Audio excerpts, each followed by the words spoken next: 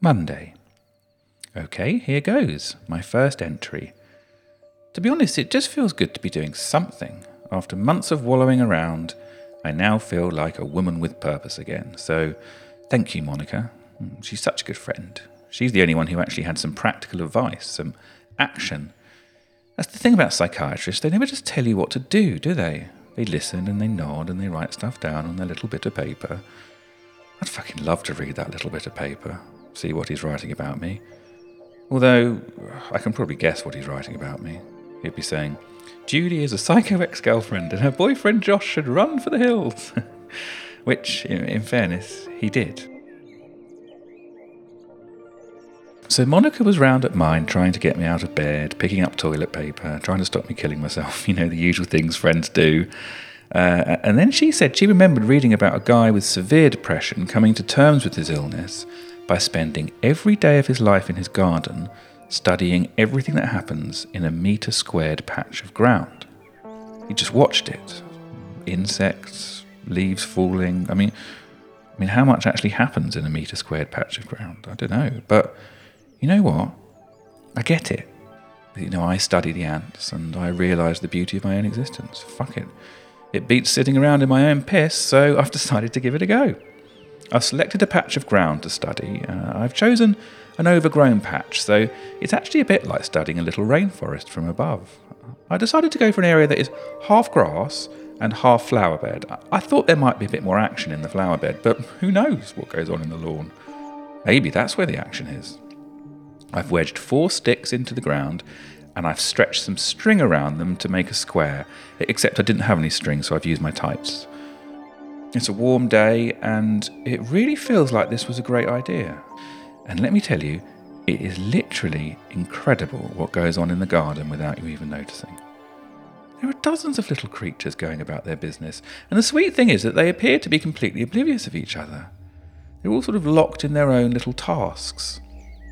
It must be so refreshing not to give a shit what anyone else thinks. The main characters in my kingdom are, just as I suspected, ants. I have tracked several of them over the course of the afternoon, and they generally seem to head east. Perhaps there's a nest there, I don't know, and I can't tell you how tempting it is to follow them beyond the square to see where they go, but I am being very strict. My kingdom is the metre-squared area I have laid out, and to venture beyond it would be like sailing off the edge of a flat earth. That's the way I've been looking at it. I've seen ladybirds. Thought about what a strange name that is for an animal. I've seen 2 worms, a slug, and a beetle-like thing that I don't know the name of. I've called him Gustavo. I really think Monica might be onto something incredible here. I've had such a great afternoon. At one point I lay back on the sofa cushions and just listened to the rustling of leaves, the sound of a plane flying overhead, taking people who love each other to a faraway place where things work out differently. I pictured people up in that plane looking down on me as I look down on my kingdom. Isn't the world a curious place? Tuesday. It was raining today. I called Monica to ask her what the rules were for studying my kingdom in the rain. She had no idea. It was an article that she had skim-read about 10 years ago, and apparently she wasn't actually suggesting that I do it. I decided that to quit my observations on the second day would be pathetic, so I headed out with an umbrella. The sofa cushions were soaked through, and this will sound crazy, but after 20 minutes of sitting in soaking wet clothes, I just decided it would be genuinely easier to take them off. As I hung my clothes on a branch and walked back over to my kingdom, I couldn't help but laugh to myself at the complete madness of what I was doing. In all the months of feeling genuinely insane, this mad act was perhaps the first time I'd actually felt like my old self. I imagined what I must have looked like to somebody watching from above. And I imagined what I must look like to Gustavo the beetle, although I haven't seen him all day today. Perhaps he doesn't like the rain, unlike the worms, who seem to love it. I've never been interested in nature in any way, but today I've never been more aware of my own humanity and my own place in nature. Lying naked in the wet grass, rain splashing against me, studying my kingdom, my loyal subjects. Life is precious. Life is beautiful.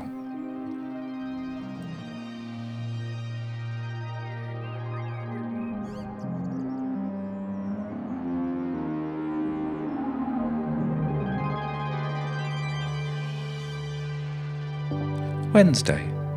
The weather was better today, but I decided not to wear any clothes again. Gustavo is back, but, something in him has changed. I don't know what it is, but he seems colder. Wherever he'd been, it seems to have unsettled him, like he'd been on a work trip he didn't want to talk about. I can't help wondering if someone had been in his ear, his sister or something. And then I started to wonder if it was the fact that I'd taken my clothes off. Could that have unsettled him? My body? But obviously that would be ridiculous, as a beetle would have no concept that I'd taken my clothes off. And besides, beetles don't wear clothes, and since we always crave what we can't see, would it not technically be more erotic for a beetle to see a woman wearing clothes? I mean, the more clothes, the better, probably. I did laugh to myself as I came back outside wearing a jumper and a coat. I sang a little sexy song and spun the tassels of my hood around like a burlesque dancer. Again, something about the utter madness of my actions was incredibly cathartic and actually made me feel more sane. Even though Gustavo wasn't on top form, the rest of the kingdom seemed in good spirits after the rain. I bought them some extra food, I built them little shelters, I cleared away all the mess. I basically created a perfect home for them all. It felt really good. I've always been good at this sort of stuff, even if Gustavo doesn't notice or appreciate it.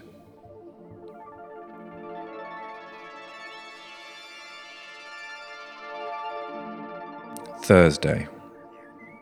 I had a crazy dream about Gustavo last night, and I woke up shouting and screaming. I was starting to wonder if my kingdom is such a good idea or not. I lay awake thinking about the mad odds of it all. Of all the patches of ground I could have chosen, I happened to choose this exact one. And within this exact patch of ground, I seem to have found this utter bastard of an insect. I thought about why I called him Gustavo. I don't know anyone called Gustavo. Maybe I was abused as a child by somebody called Gustavo and I've completely repressed it?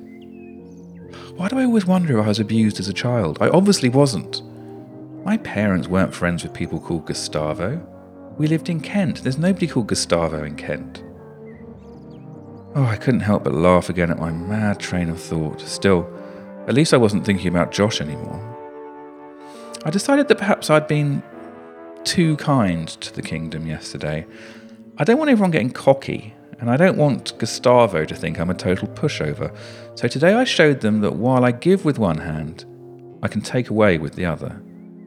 I set fire to some twigs in the north corner of the kingdom, and I crushed a woodlouse with my thumb. There was a sense of panic everywhere, mayhem. Oh, it's not easy creating balance on Earth. I guess it's too much for their tiny minds to comprehend, so I just have to plough on doing what's best for them.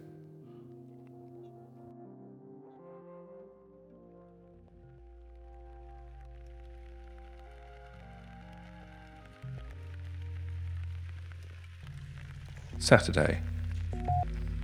Old fuckface Gustavo was a no-show this morning. Not that I'm surprised.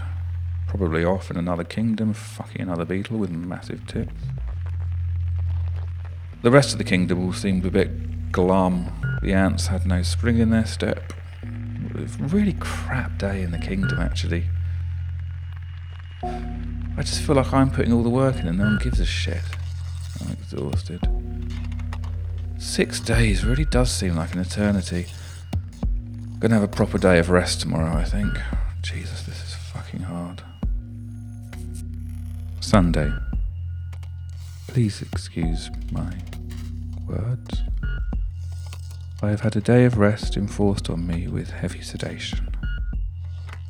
I have been taken away from my kingdom, away from Gustavo. What will the creatures in my kingdom think? That after 6 days I went for a rest and I just never came back?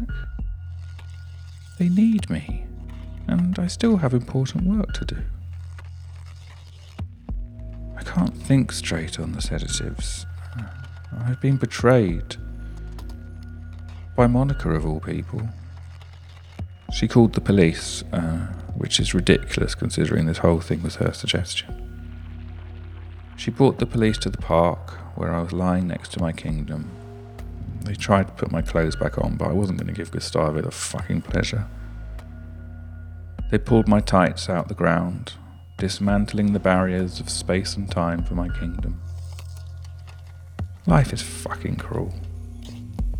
There is no meaning. In the end, we're all just ants crawling around before Gustavo, lost in a dimension beyond our control. Good night.